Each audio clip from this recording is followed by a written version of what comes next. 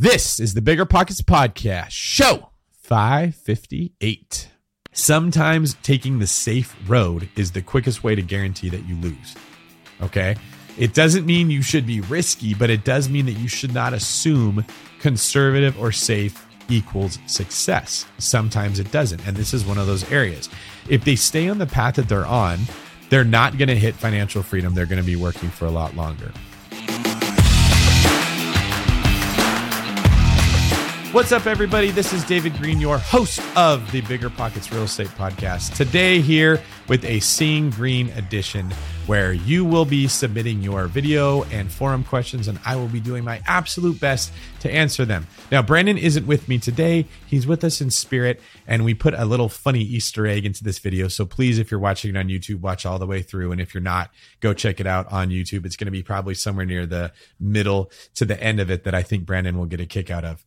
Today's show is all about teaching you how to build wealth through real estate. We do that by bringing on top performers, expert investors, and just everyday regular people and laying out those tactics and mindset that they have developed that will help make you financially free. But here's the thing. You got to make the simple and consistent decision to take constant action. And that's really what today's about. We are digging deep into problems people are having, hurdles that they're experiencing, or just decisions, right? I'm at a trail and I can go to A or B. How do I know which one to go? I know all of you are thinking it. I've thought it many times in my life. I still think it in many ways. So I love being able to share what's in one person's head with the rest of the BP community.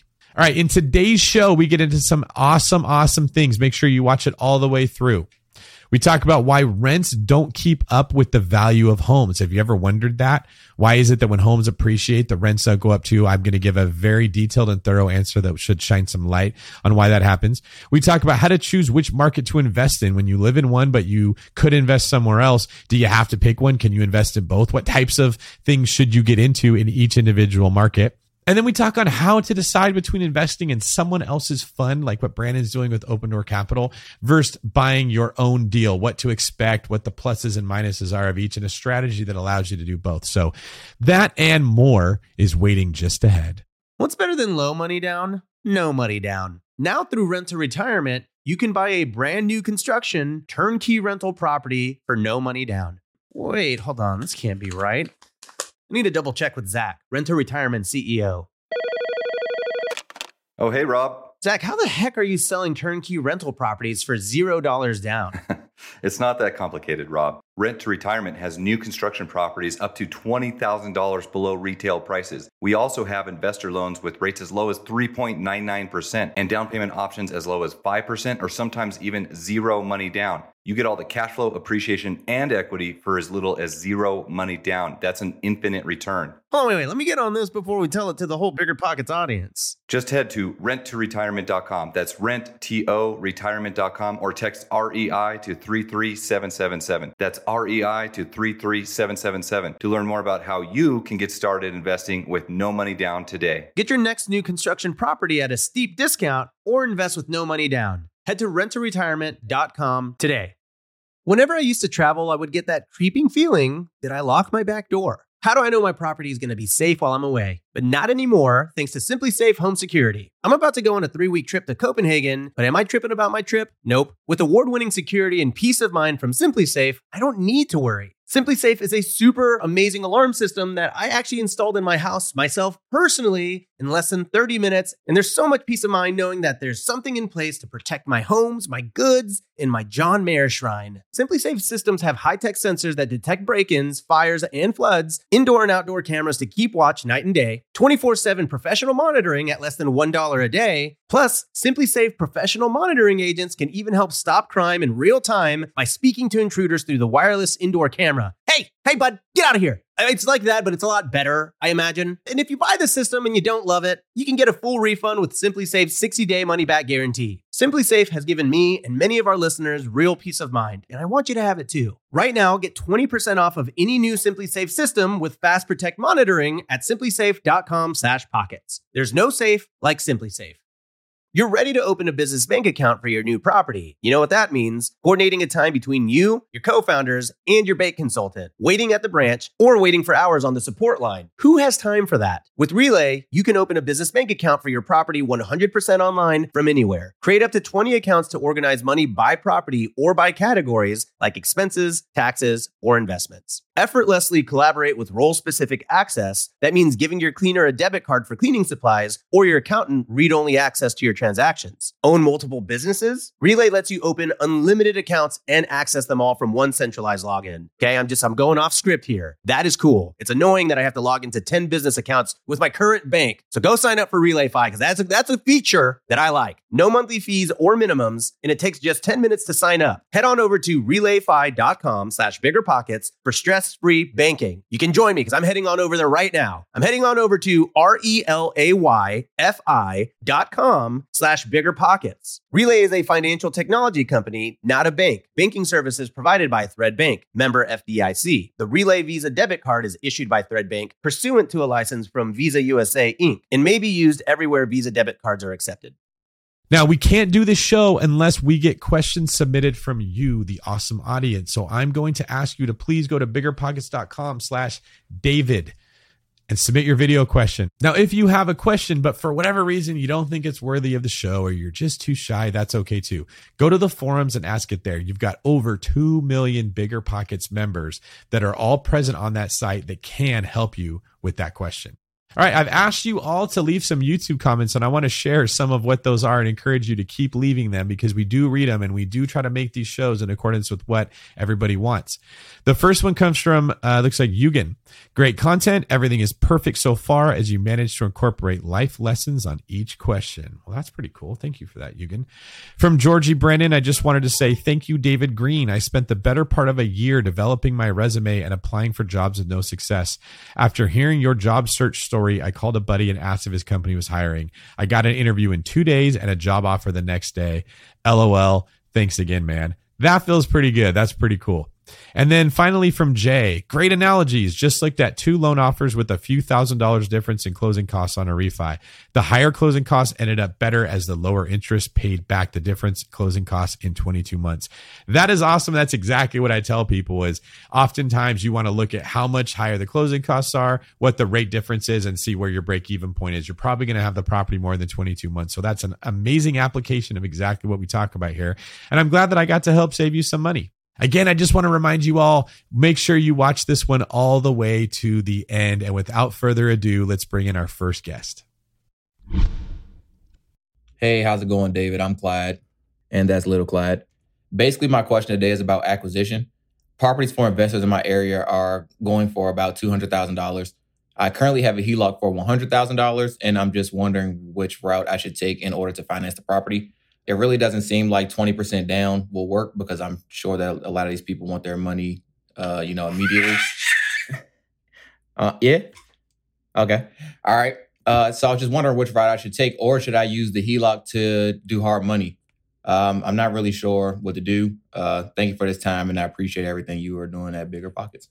All right, Clyde. Look, Clyde, thank you very much for asking that question. That gives me an opportunity to answer some stuff that I really like. We can also tell that little Clyde here is going to be very financially savvy when he gets older if he's listening to Bigger Pockets in the crib.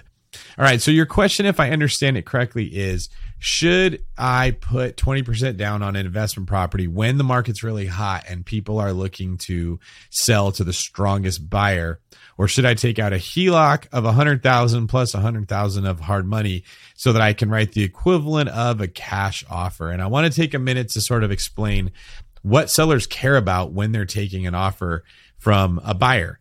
The first thing is that whether the cash is coming from your bank account, or it's coming from a HELOC, or it's coming from a hard money lender, or it's coming from a conventional lender, it's all cash to the seller. They don't care where that cash is coming from.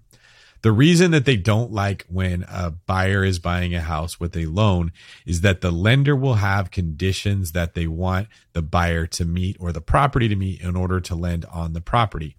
So that could be something like an appraisal. If the house appraises for less than what you put it under contract for, the bank or the lender is worried they're getting a bad deal. So they want you to put more money in the deal to make up the difference in the appraisal. It could be them looking at you, Clyde, as the borrower specifically. What's your debt to income ratio? What's your credit score? How long have you had your job? Did you get your hours cut back when you're in the middle of escrow? Those are all things that can throw deals off when you're borrowing money to buy the property. So what I'm highlighting here is it's not the fact you're getting a loan, it's the conditions associated with the loan that cause the problem. You could go with the hard money lender and they typically have less conditions associated with the loan. Now, again, it doesn't matter to the seller where that money's coming from. What they care about is how you wrote your offer. So if you're waiving a loan contingency and you're waiving an appraisal contingency, in many ways, that now is the same to the seller as if you're paying cash.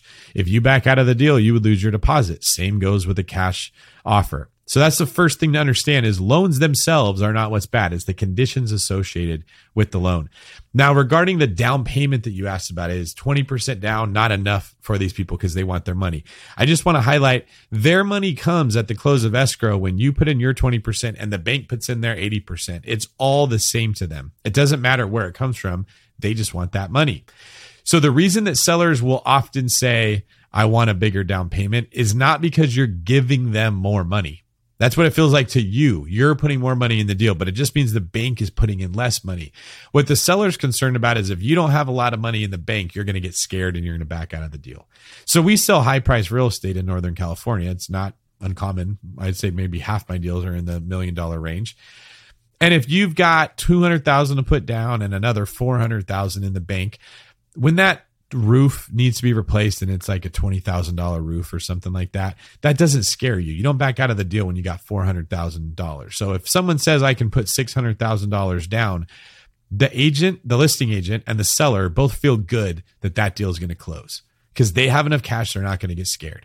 When it's an FHA loan, when it's a VA loan, when it's a low down payment loan, it doesn't mean that the seller's getting less money. It means the buyer is more likely to get scared and back out of the deal. And that's why they don't like these buyers that have low down payments. Now, 20% is very strong. That's not low. So here's my advice to you.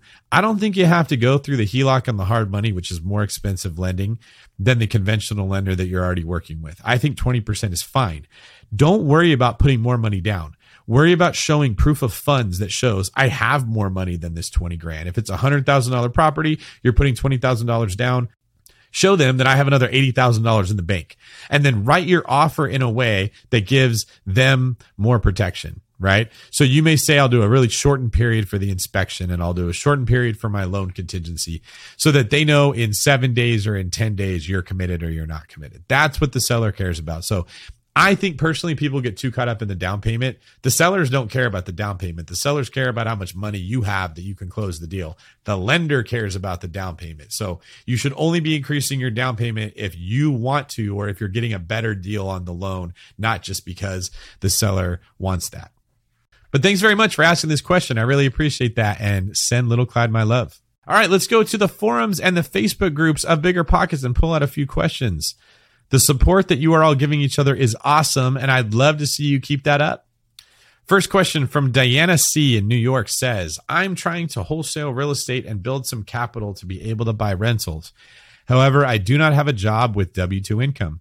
When I earn enough money through wholesaling, what can I do to start buying rentals since typically I would need 2 years of income to qualify for a loan? Is there anything else I should be doing right now? Very good question, Diana. And unfortunately, in this case, the struggle is real. So it is true that if you want to get conventional financing, you're going to have to show not always 2 years, but a period of time where you've been making money. And you may find that wholesaling income doesn't count the same as W-2 income. You're an $11.99 independent contractor when you're making money as a wholesaler. You're not working for someone else. That money is not steady and consistent. It varies from deal to deal. So there's a very good chance that even if you do build up income for 2 years from wholesaling, that's going to make it harder to get loans to buy real estate. And this is one of the reasons why I don't encourage everybody to quit your job and just jump into this thing, because financing is highly dependent on consistent income. Now, you got a couple things that you can do if you want to start buying rentals and you're making money through wholesaling. The first thing is the boring thing. You could just get a job and do that while you wholesale and make sure that you make enough money from that job to get financing. The second thing is you could find a cosigner. You could find a person who does have consistent income that will help you qualify for the loan, and either pay them to be able to help you get the loan and not put them on title, or put them on title and give them a share of equity, right? Either way is an option that you could use somebody else's income if you don't want to get it to help you qualify for that loan. The other thing is you could do direct deals with sellers. So you're already wholesaling, you're talking to sellers, and you're getting properties put under contract. Maybe a couple of these you could just buy on terms instead of wholesaling them to somebody else. So you get a $120,000 property under contract, and you say, hey, instead of selling this house and getting you your money right away, what if I buy it from you and I make a payment to you like you're the bank? So the seller of the property might not care that you don't have a W-2 job like a conventional lender would. That's another way that you can get around it.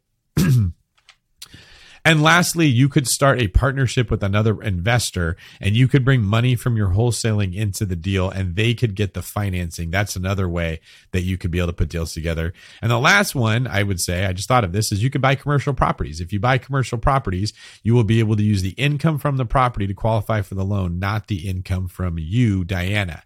So my mortgage company has a product where we do this all the time for people. We get them loans based on the money coming in from the property, and we make sure it covers how much the property is going to cost, and we can go to qualified irregardless of how much money that they are actually making in their own personal life. So you are going to have to be more creative, but it's not impossible. Next question comes from Nate L. in Kansas. He actually has two questions, so let's get to the first one first.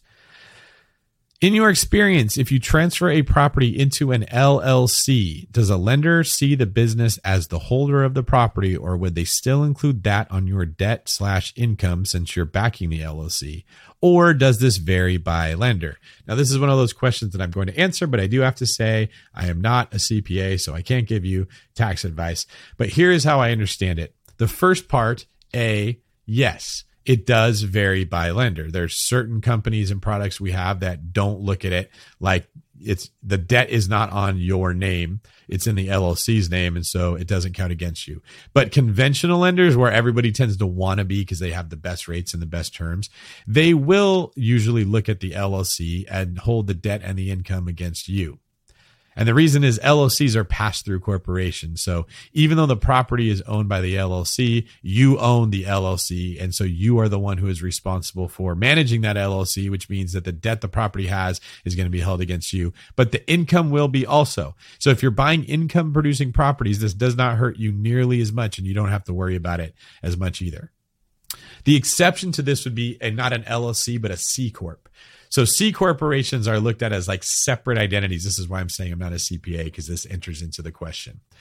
And instead of the C Corp being passed along to you, or the income passing through to you, it stays in the C Corp, and you are basically an employee of that C Corp, meaning all of the property that the C Corporation owns, you're not responsible for. The same as you as an employee would not be responsible for whatever company that you work for, the real estate that they own. So that's one of the benefits of the C Corp. The downside, obviously, is it's harder to get money out of them, and there's more rules with how to structure them. All right. The second part of Nate's question is, when using the BRRRR method, I always hear you say get pre-approved before looking for a property. Does this apply to both the hard money lenders to purchase initially and rehab, and the bank lender you're going to refinance through? That is a very good question, Nate. And the answer is yes, it would apply to both. So you know that the last stage of BRRRR, well, it's repeat. So the one right before that is going to be refinance. You want to make sure that the lender you're going to refinance through is going to give you the loan. They're going to probably look at your income, your debt to income ratio, the debt that you're carrying, your credit score, and they're going to say you would be pre-approved to get a loan for this amount with X amount of equity. So if you've got 20% of equity in the property, they'll give you 80% loan of a certain amount they believe you can repay. You definitely want to do that before you get jumped into this project. The second piece is that you don't want to go writing offers on properties if you don't know if you have a hard money lender, if that's who you're going to use, that will even approve you for the deal. So you got to talk to the hard money lender if that's what your goal is, and find out what are the criteria they have to let you buy that property. Do they care about how much equity is going to be in it? Do they care about the area that it's in? Do they care about the price point? Every hard money lender is different. They're not all selling their loans to the same places like conventional lenders are. They have their own unique criteria because they have their own set of investors that are putting money in to buy these properties. So absolutely talk to both of them and get a very clear picture of what they want, and then target your search based on those parameters.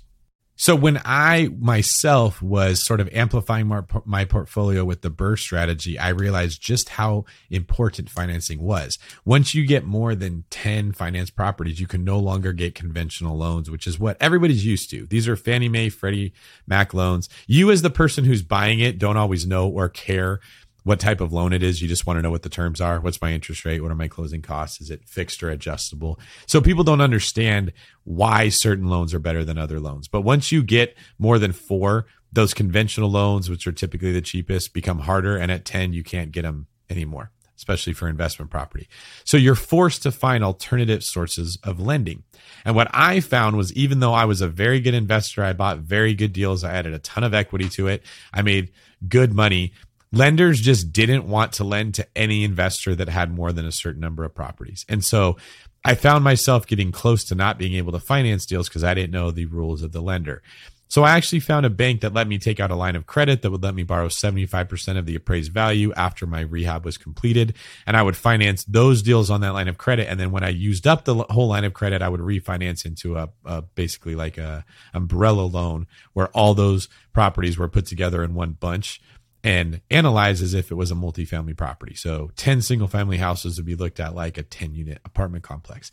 But what I'm getting at is my whole strategy was put together based on what the lender required. I had to build what I did around what they would allow. That's how important financing was. So don't be afraid to do the same thing. If you're hitting a point where getting a loan is hard, find out how you can get the loan and then put your strategy together to comply with that. Hey, David. Sorry about the shirtless, but at the local pool, soaking up the day. So my question is, by the way, love all the content on BiggerPockets. Fantastic. I learned tons. My question is, I own my primary residence, mortgage in my name. My fiance, soon-to-be wife, pays half the mortgage. Is there a way that you know of that I can show a potential lender that she, in fact, does pay half the mortgage, so my debt-to-income ratio reflects more of what reality is? Again, thanks so much. Love the content. Thank you. Hey, Matthew. First off, don't apologize for being shirtless. I'm shirtless too. This is some really hot content we're making, and it makes it hard to stay fully clothed. I understand. Now, when it comes to your question, you are in a bit of a conundrum here. So if I understand you right, you're saying that you own the property in your name and the loan is in your name, but your fiance has been making half of the payment. And so you're not technically on the hook for the full amount. And you're wondering if there's a way that you can show a lender, this is a situation that we're in. $800 or whatever it is that she pays, I shouldn't have held against me.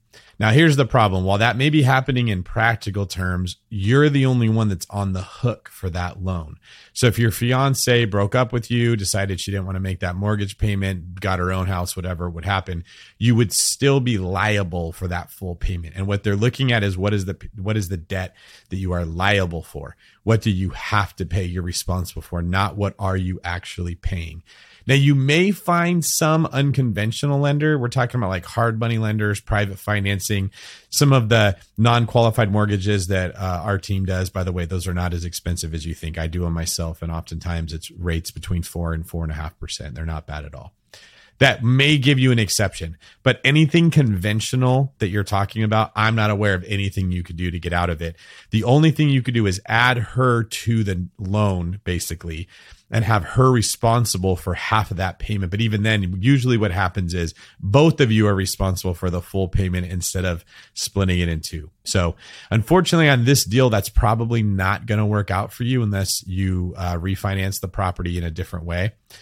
Or you found a lender to do your next loan that wasn't conventional. If you're in one of the states that we operate in, send me a message. I'll get connected with one of our guys and see if we can help you with that. If not, you're probably going to have to increase your income or lower your debt or buy the next property in your fiance's name and let her debt to income ratio, which isn't affected by your property, be what they use to qualify you. Hey, David. Thanks for taking my call. My name's Dustin Beyer, and my wife and I had kind of a mental roadblock question for you. And we have a net worth of around $2 million, and we run a bunch of businesses, and we have 4 kids, ages 4 through 12. So we're rather busy. All of our net worth is tied into those businesses and the house that we live in. And we were trying to basically diversify and create more passive income. And so we can invest about $10,000 a month. And my question is, would you invest in those like small things like along the way, or save and stick it in something like Brandon's Open Door Fund since we're so busy all the time? Curious your thoughts. Thanks. Bye. All right. So first things first, Dustin, thank you for the video. And this is a pretty awesome problem to have. So if I hear you correctly, what you're telling me is you are pretty successful with running your businesses. You have properties that you previously bought that have a lot of equity that have contributed to this net worth of $2 million, which is awesome. That's fantastic for you and your wife and your 4 kids who are probably eating away at that net worth every single chance they get. Macaroni and cheese doesn't come free. And your question is, what should you invest in? So your fear, your concern is going to be, I don't want to put all my money into something that's going to take a lot of time. So something like a short-term rental could be really bad for you because you're running your businesses. And that's why you're wondering about investing in someone else's deals like Brandon's with Open Door Capital, where you could put the money in and be completely passive. That is a very good option for you. I would look into that if I was you. However, you're investing in real estate, but you're not investing in real estate. You're investing in a fund. Okay. And this is just the way I look at it. When you invest in someone's fund from your perspective, it doesn't matter that they're investing in real estate with it. It could be investing in a hedge fund or in stocks that could get you a similar return. From your perspective, you're giving your money to someone and you're getting it back with interest. Okay. That's good. You should do it. I do it all the time, but I also know that that isn't going to help me achieve the purposes that people tend to look to real estate to help them achieve. So most people are buying real estate because they want to plan for their retirement. They want to grow their net worth. As you've seen, it's worked for you. They want passive income coming in that they can live off of. Okay. Those are not the only things to chase in life. There is definitely an argument to be made for investing in funds like this. Like I said, I do it myself. And in the future, I'll be raising money for people looking for the same thing. I just want everyone listening to have clarity that if you're thinking, I need financial freedom, I want to own a bunch of rental properties, I want to be able to refinance them and buy more, I want to do all the cool stuff Brandon and David talk about, this isn't going to get you there. This could be a step in the direction of getting you there. It could help you get more capital coming in. It could also help you earn a return on your capital while you're in this busy season of life where you're running businesses and raising children. So from that perspective, yes, I think that would be really smart. You should be investing into funds of reputable people, but you can't let yourself believe that that temporary solution is going to get you to the permanent goal that you want to hit. You need to look at it like doing this is going to help me accumulate more seeds that I eventually will go plant real estate to get my own trees. So I would, if this was me, here's what I would do. I would set a timeline and I'd say, all right, my youngest kid is going to be whatever age I think I'll have more time. Maybe they go into high school, 9th grade. Maybe you make it 12th grade, that my oldest child will be 18 and I won't have to put as much time into them in 10 years. In 10 years, I'm going to get very serious about buying a lot of real estate. So how much money can I make and amplify through investing in other things over the next 10 years so that when I get there, I have X amount of money? So you've said you can save $10K a month, take $10K a month. That's $120,000 a year. What can you add on that return? If you get a 10% return, that's another $12,000 in a year. If you get a 20% return, that's another $24,000. So you're saving $120 plus you're earning $24,000 if you make 20% in Brandon's fund or whatever fund you go into, which gives you $144,000 times 10, $1.44 million. That's what you should have when you're ready to start investing. Okay. Now, you more or less know it's going to be somewhere in that range, all right, unless you make more from your businesses. But then I would say, what turnkey properties can I buy while I'm on that journey of investing in these funds? Now, when I say turnkey, I don't mean from a turnkey company. I just mean, what can I buy in a really good area that doesn't need a lot of work, that won't be a headache, that I can buy it, have a property manager manage it, and it will be fine. I don't have to manage a big rehab. I don't have to deal with constant tenant turnover. I may not get a ton of cash flow, but that's okay because my target is 10 years out. So I don't need cash flow right now. I need cash flow then. And maybe pick up a property every couple years that fits that criteria while doing what you're doing with investing into funds. And then the last thing that I want to encourage you to do is to figure out how to automate your business. Everyone hates it. Nobody trains us how to do this. It's the hardest part of everything. But if you can hire people and get your business automated to where you have more time, you can put more time into buying real estate, which is where your real wealth is going to come from. That's exactly what I've been doing.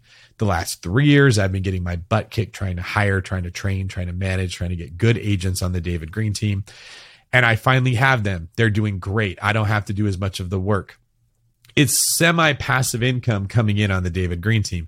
Now I took that energy and I'm focusing it on the mortgage company, building up the loan officers, working with my partner, hiring new people that want to hang their license with our brokerage, finding more agents we can help do loans for their clients, finding people that need to refinance, right? Building up that until that becomes passive income. When that happens, I will have all my time back plus these businesses that are bringing in revenue, and I can put all of that revenue and that time into buying more real estate, which is where the real big gains come from. So I know I've given you a lot of advice and it's kind of centered around business, which many of our listeners that are W-2 workers don't relate to, but you are running a business when you're buying real estate. And I do want you guys to understand, when we interviewed Robert Kiyosaki on episode 500 of the BP podcast, he gave some really good advice concerning the purpose of a business is to buy real estate, to take on debt and avoid taxes.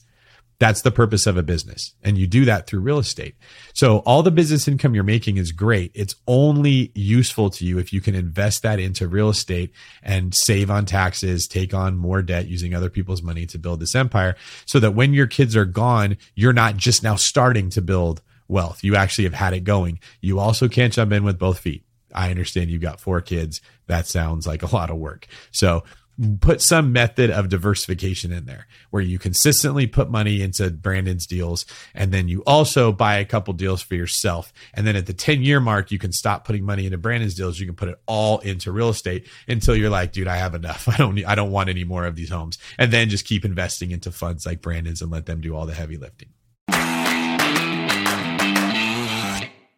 Whenever I used to travel, I would get that creeping feeling that I locked my back door. How do I know my property is going to be safe while I'm away? But not anymore, thanks to SimpliSafe Home Security. I'm about to go on a 3-week trip to Copenhagen, but am I tripping about my trip? Nope. With award-winning security and peace of mind from SimpliSafe, I don't need to worry. SimpliSafe is a super amazing alarm system that I actually installed in my house myself personally in less than 30 minutes. And there's so much peace of mind knowing that there's something in place to protect my homes, my goods, and my John Mayer shrine. SimpliSafe systems have high-tech sensors that detect break-ins, fires, and floods, indoor and outdoor cameras to keep watch night and day, 24/7 professional monitoring at less than $1 a day. Plus, SimpliSafe professional monitoring agents can even help stop crime in real time by speaking to intruders through the wireless indoor camera. Hey, bud, get out of here. It's like that, but it's a lot better, I imagine. And if you buy the system and you don't love it, you can get a full refund with SimpliSafe's 60-day money-back guarantee. SimpliSafe has given me and many of our listeners real peace of mind, and I want you to have it too. Right now, get 20% off of any new SimpliSafe system with Fast Protect monitoring at simplisafe.com/pockets. There's no safe like SimpliSafe. This show is sponsored by Airbnb. Did you know that a long time ago, before I ever started my real estate business, I turned one of my first primary residences into an Airbnb? And that's the extra income that I needed from Airbnb that gave me the confidence to go out and work for myself and eventually quit my 9-to-5 job. And now I have dozens of Airbnbs all over the country. I've even partnered up with the old David Green on a recent property in Scottsdale to take our portfolio to the next level. And of course, we host it on Airbnb. But you don't need to be a full-time real estate investor to start on Airbnb. As a matter of fact, I was self-managing 10 properties while working my 9-to-5 job, so I know anybody can do it. Think about it this way. You're looking for extra income and going on a vacation. Wouldn't it be great to rent out your space and let your property pay for itself while you're gone? I did this one time. I pitched my wife and my roommate, because we were house hacking, on the idea of renting out our home, and it paid for all of our expenses on a trip to Mexico City. So go and give it a try. It might just change your life, just like it did mine. And I really do mean that. Your home might be worth more than you think. Find out how much at airbnb.com/host. Listen up, business owners, because I've got some quick little math for you. Fewer costs equal more profit. The problem? You're spending more than ever on operations, materials, deliveries, software, and more. So why not reduce your costs and headaches with NetSuite by Oracle? NetSuite is the #1 cloud financial system, bringing accounting, financial management, inventory, and HR into one platform and one source of truth. Oh, also, NetSuite lives in the cloud, which means you can reduce IT costs with no hardware required. Cut the cost of maintaining multiple systems because now you've got one unified business management suite. You can improve efficiency by bringing all your major business processes into one platform, slashing manual tasks and errors. It makes sense that over 37,000 companies have already made the move to NetSuite. So don't let rising costs sink your business growth. And by popular demand, NetSuite has extended its one-of-a-kind, flexible financing program for a few more weeks. Head to netsuite.com/biggerpockets. netsuite.com/biggerpockets. netsuite.com/biggerpockets.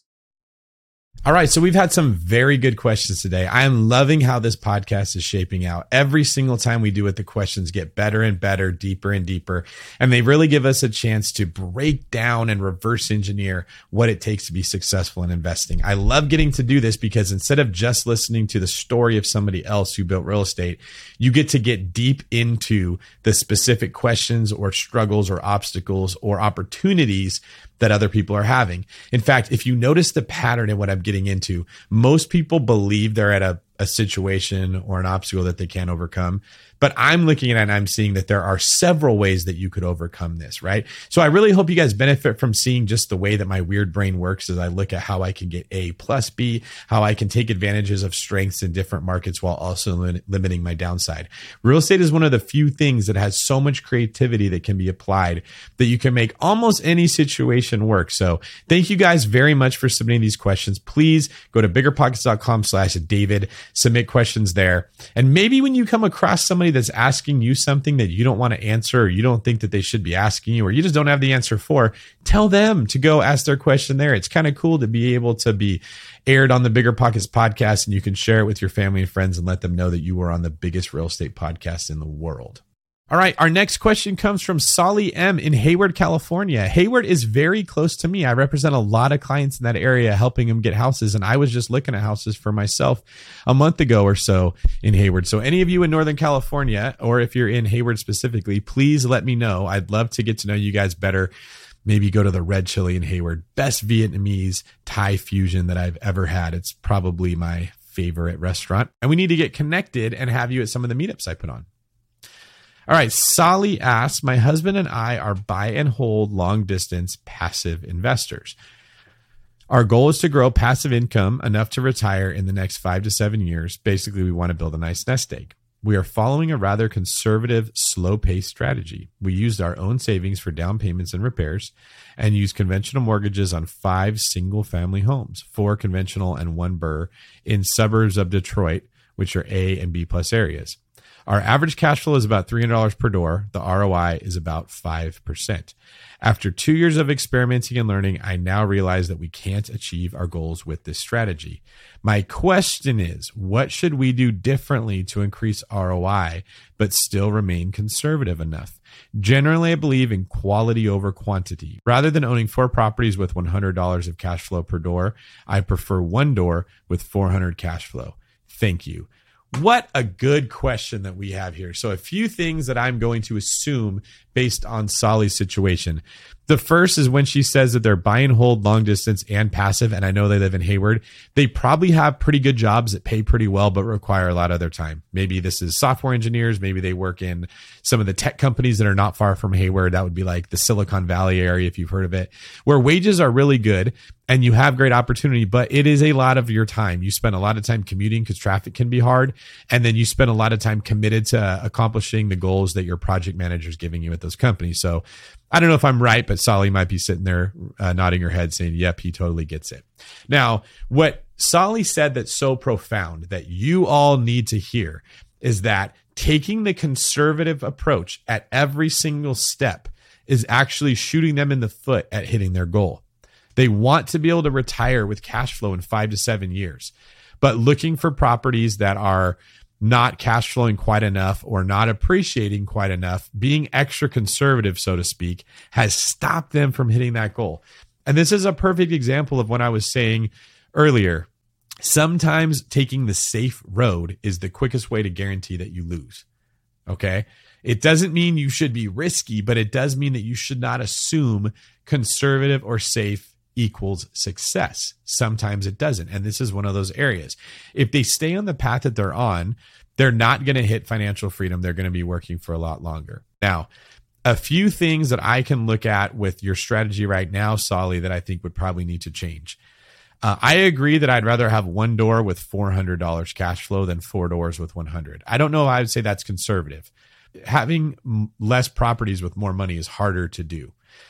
I think that you wanting to buy in the Detroit area feels safe to you because you probably really like the price of the homes. That's what I'm guessing drew you there. They are priced low and they're in A to B neighborhoods. So the gain that you're getting is easy to get in and not a lot of headache because the tenants are great. The downside is they're not appreciating very much and they're not making you a lot of money. That's what you need to question yourself on. Okay. My philosophy is that cash flow is incredibly difficult to build. And what I mean by that is if I want to cash flow $10,000 and I'm going to get $100 per door, that's a lot of doors that I have to get it to 10,000. In fact, I probably wouldn't even want it once I had it because that's a lot of work. Even if you get to $500 per door, to get to $10,000, what would that be? 2 houses is 1,000. So that'd be 20 homes that you'd have to own to get to 10,000 in cash flow. And $500 a door is very hard to hit. You're probably more looking at 40 to 50 homes. Okay. A better strategy, the ones that I employ, involve delayed gratification specifically when it comes to cash flow. Okay. So rather than trying to get 10,000 a month in cash flow and then saving $10,000 to go invest into real estate, I take the opposite approach. I try to build equity because I can control equity much more than I can control cash flow. Cash flow depends on what the market gives me. Equity is something I have a lot more creativity in. I can buy fixer-upper homes. I can add value to homes. I can look for the worst house in the best neighborhood. Typically, as home values appreciate, rents do too, but rents don't keep up. Okay, because at a certain point, if rents kept up with home values, people would say, my rent's too high, I'm just going to go buy my own house. So inflation helps the home value even more than it helps rent, although it helps both.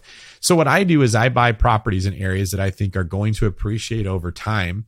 I build equity in those, and then I 1031 all that equity into the cash flow thing that I want, like an apartment complex. It is much easier to build $1 million in equity through elbow grease and smart decisions and time, and then transfer that $1 million into a cash flowing property where an 8% return would say make me the $10,000 a month that we're talking about, than it is to try to wait for my cash flow to equal $1 million, right? And then do something with that.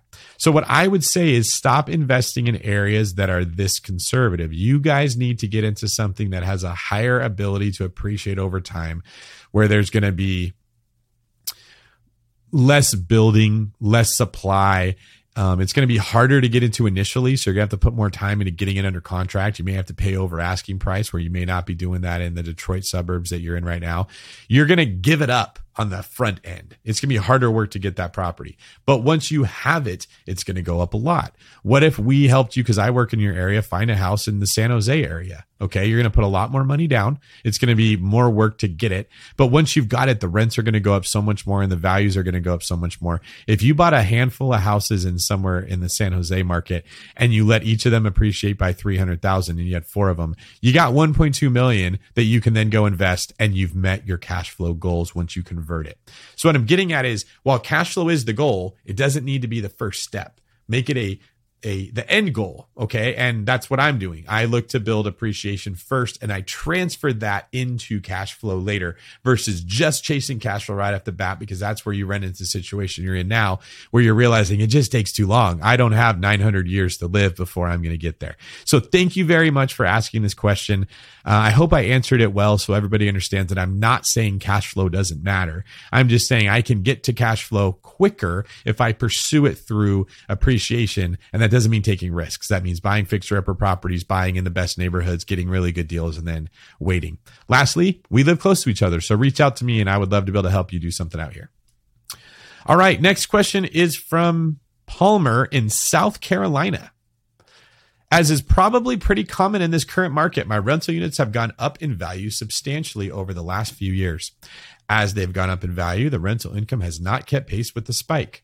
Side note, this is me, not Palmer. That is exactly what I just described when we were talking about Solly's question, is that they both go up, but they don't go up proportionally. I am looking to start selling and was wondering what factors I should take into account or if I should sell at all. I've been trying to think of selling in much the same terms as I consider when buying. As an example, if there is a house on the market for $80K that would bring in $1,000 a month, then given all the other expenses that are reasonable, this makes good sense to purchase. If the same house was on the market for $120K and brought in the same $1,000 a month, then this deal I would pass on. That's because the money's opportunity value is worth more to me than the house.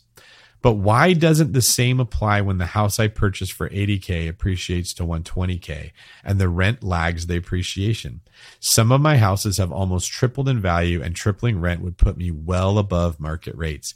I understand there are tax burdens and other factors, including appreciation, income stream, etc., that need to be considered, and was wanting to hear your thoughts on when to sell a rental unit. If we had some kind of alarm, I would totally hit the button, because this is going to be my favorite question of the entire day.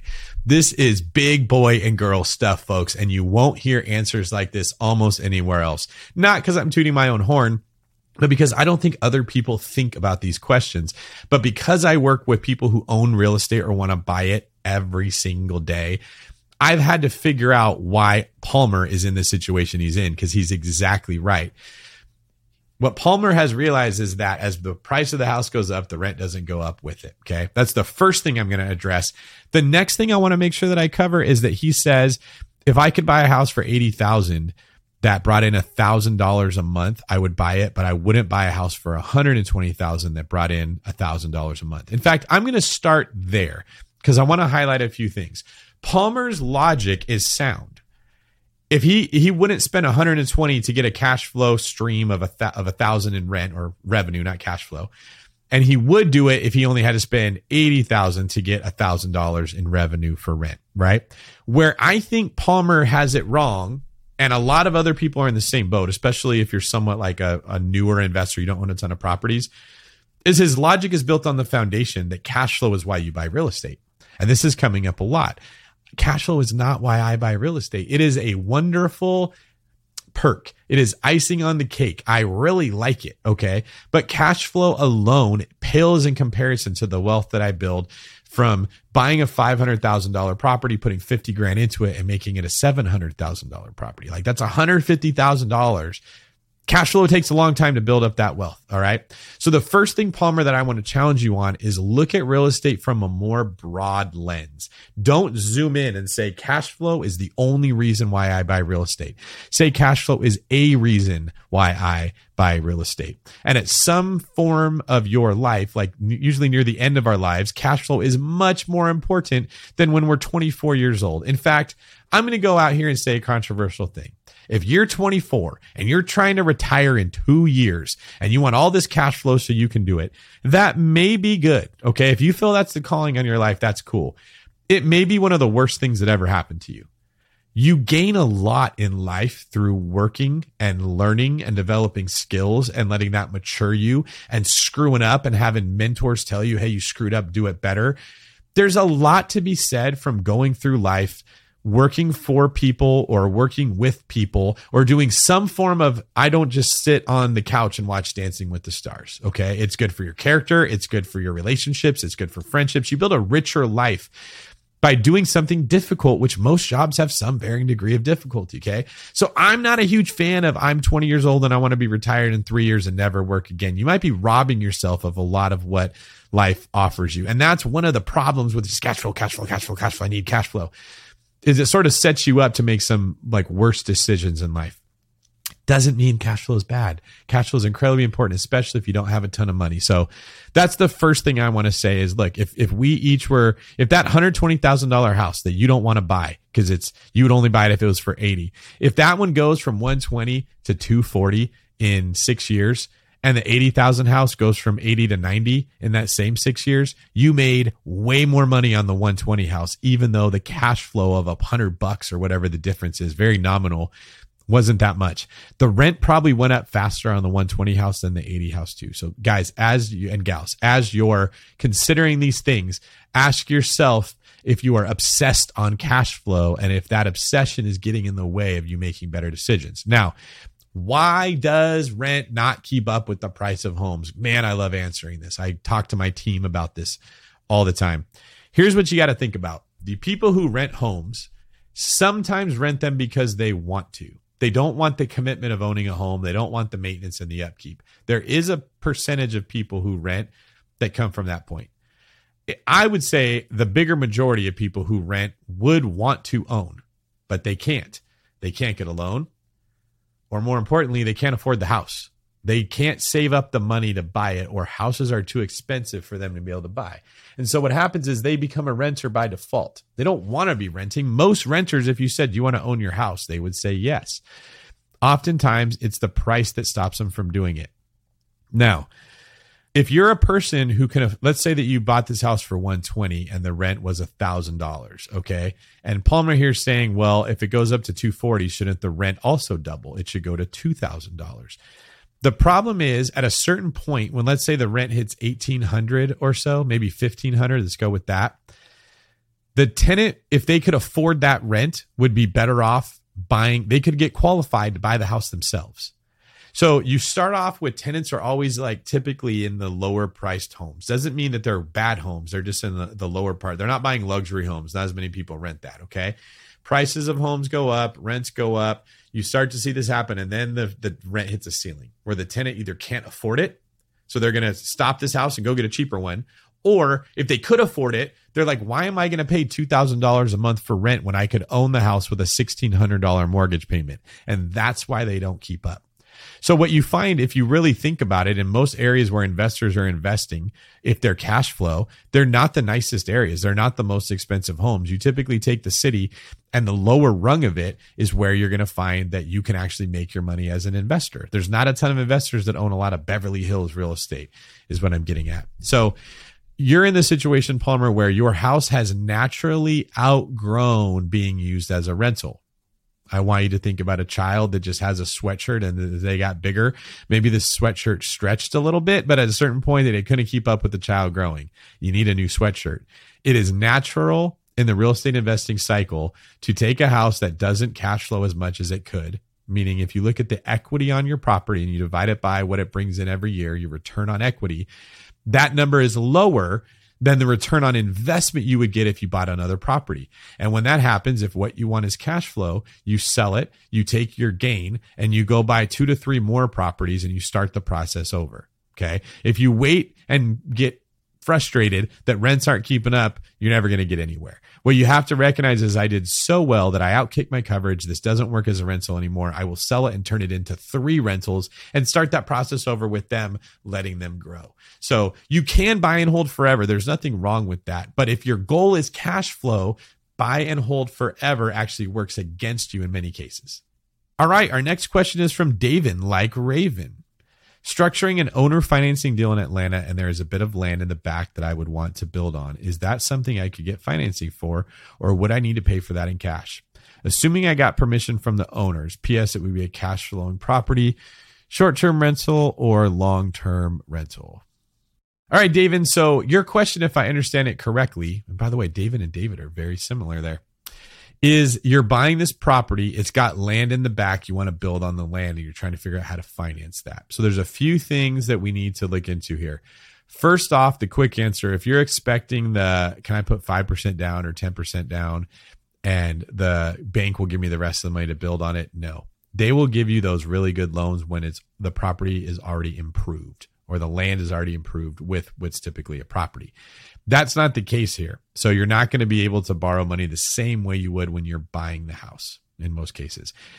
You should look into if the city or the county will allow you to reparcel that land, in which case you may be able to basically like splice it off from the main parcel that you're buying, create a second parcel with its own APN or assessor parcel number, I believe it is. Like you get a number for property taxes, and it's like owning 2 properties now. Right? So you could sell that land or you could build on it. Either way, when it comes to the building, you're going to have to get some form of like a construction loan. You may find a hard money lender or a private lender that will let you do it. But it's going to be more tricky. So how these loans usually work is they don't give you all the money at once because they think if I give you 300 grand to build a house, you might just take off and go to Switzerland and never see you again.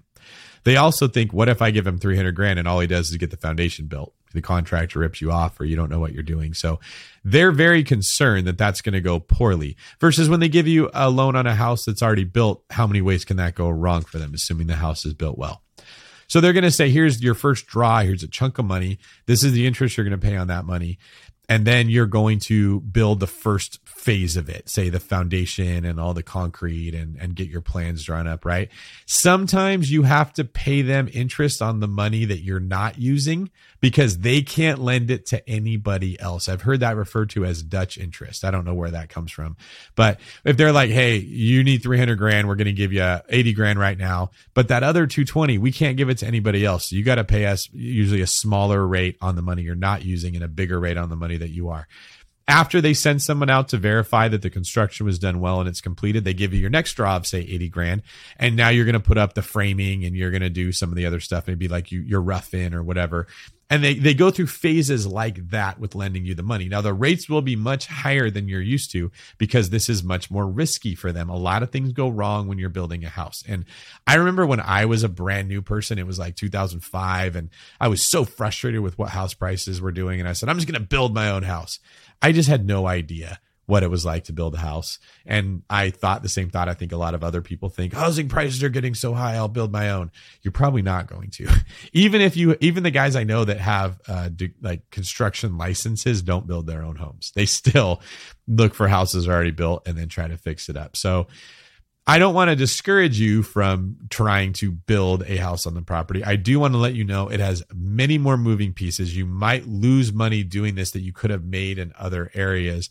And this is one of the reasons that even though like Californians are allowed to add ADUs to their houses, it's not always a good financial decision because sometimes the ADU might cost $200,000 to build and you could have bought a whole house for $200,000 down and had two really big houses and nice ones versus one house with a tumor, like the ADU type of a thing. So I've said it before, financing makes deals.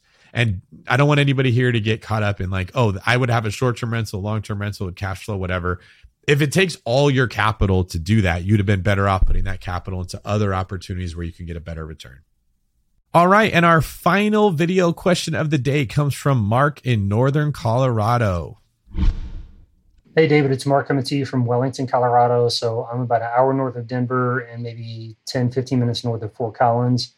My primary question is, should I do a HELOC on my primary residence to pull out about $54,000 in equity to then buy income-producing property in Ohio? Or should I wait until the house has, say, $100,000 in equity?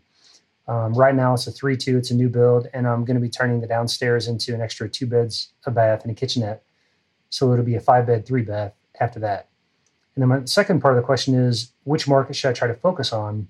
The Colorado market or the Ohio market, where I lived all my life and know people and they know me. And what I'm doing out here in Colorado is I dig in my real estate license, but that could take forever to find clients or get to know people out here.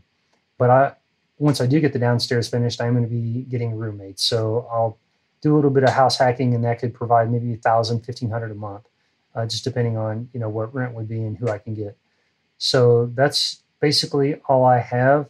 And basically, I'm just trying to make it as a real estate investor and in real estate sales. I did a flip in Ohio, bought for $9,000, did some updates to it. Basically, at the end of the day, I made about $35,000 on it.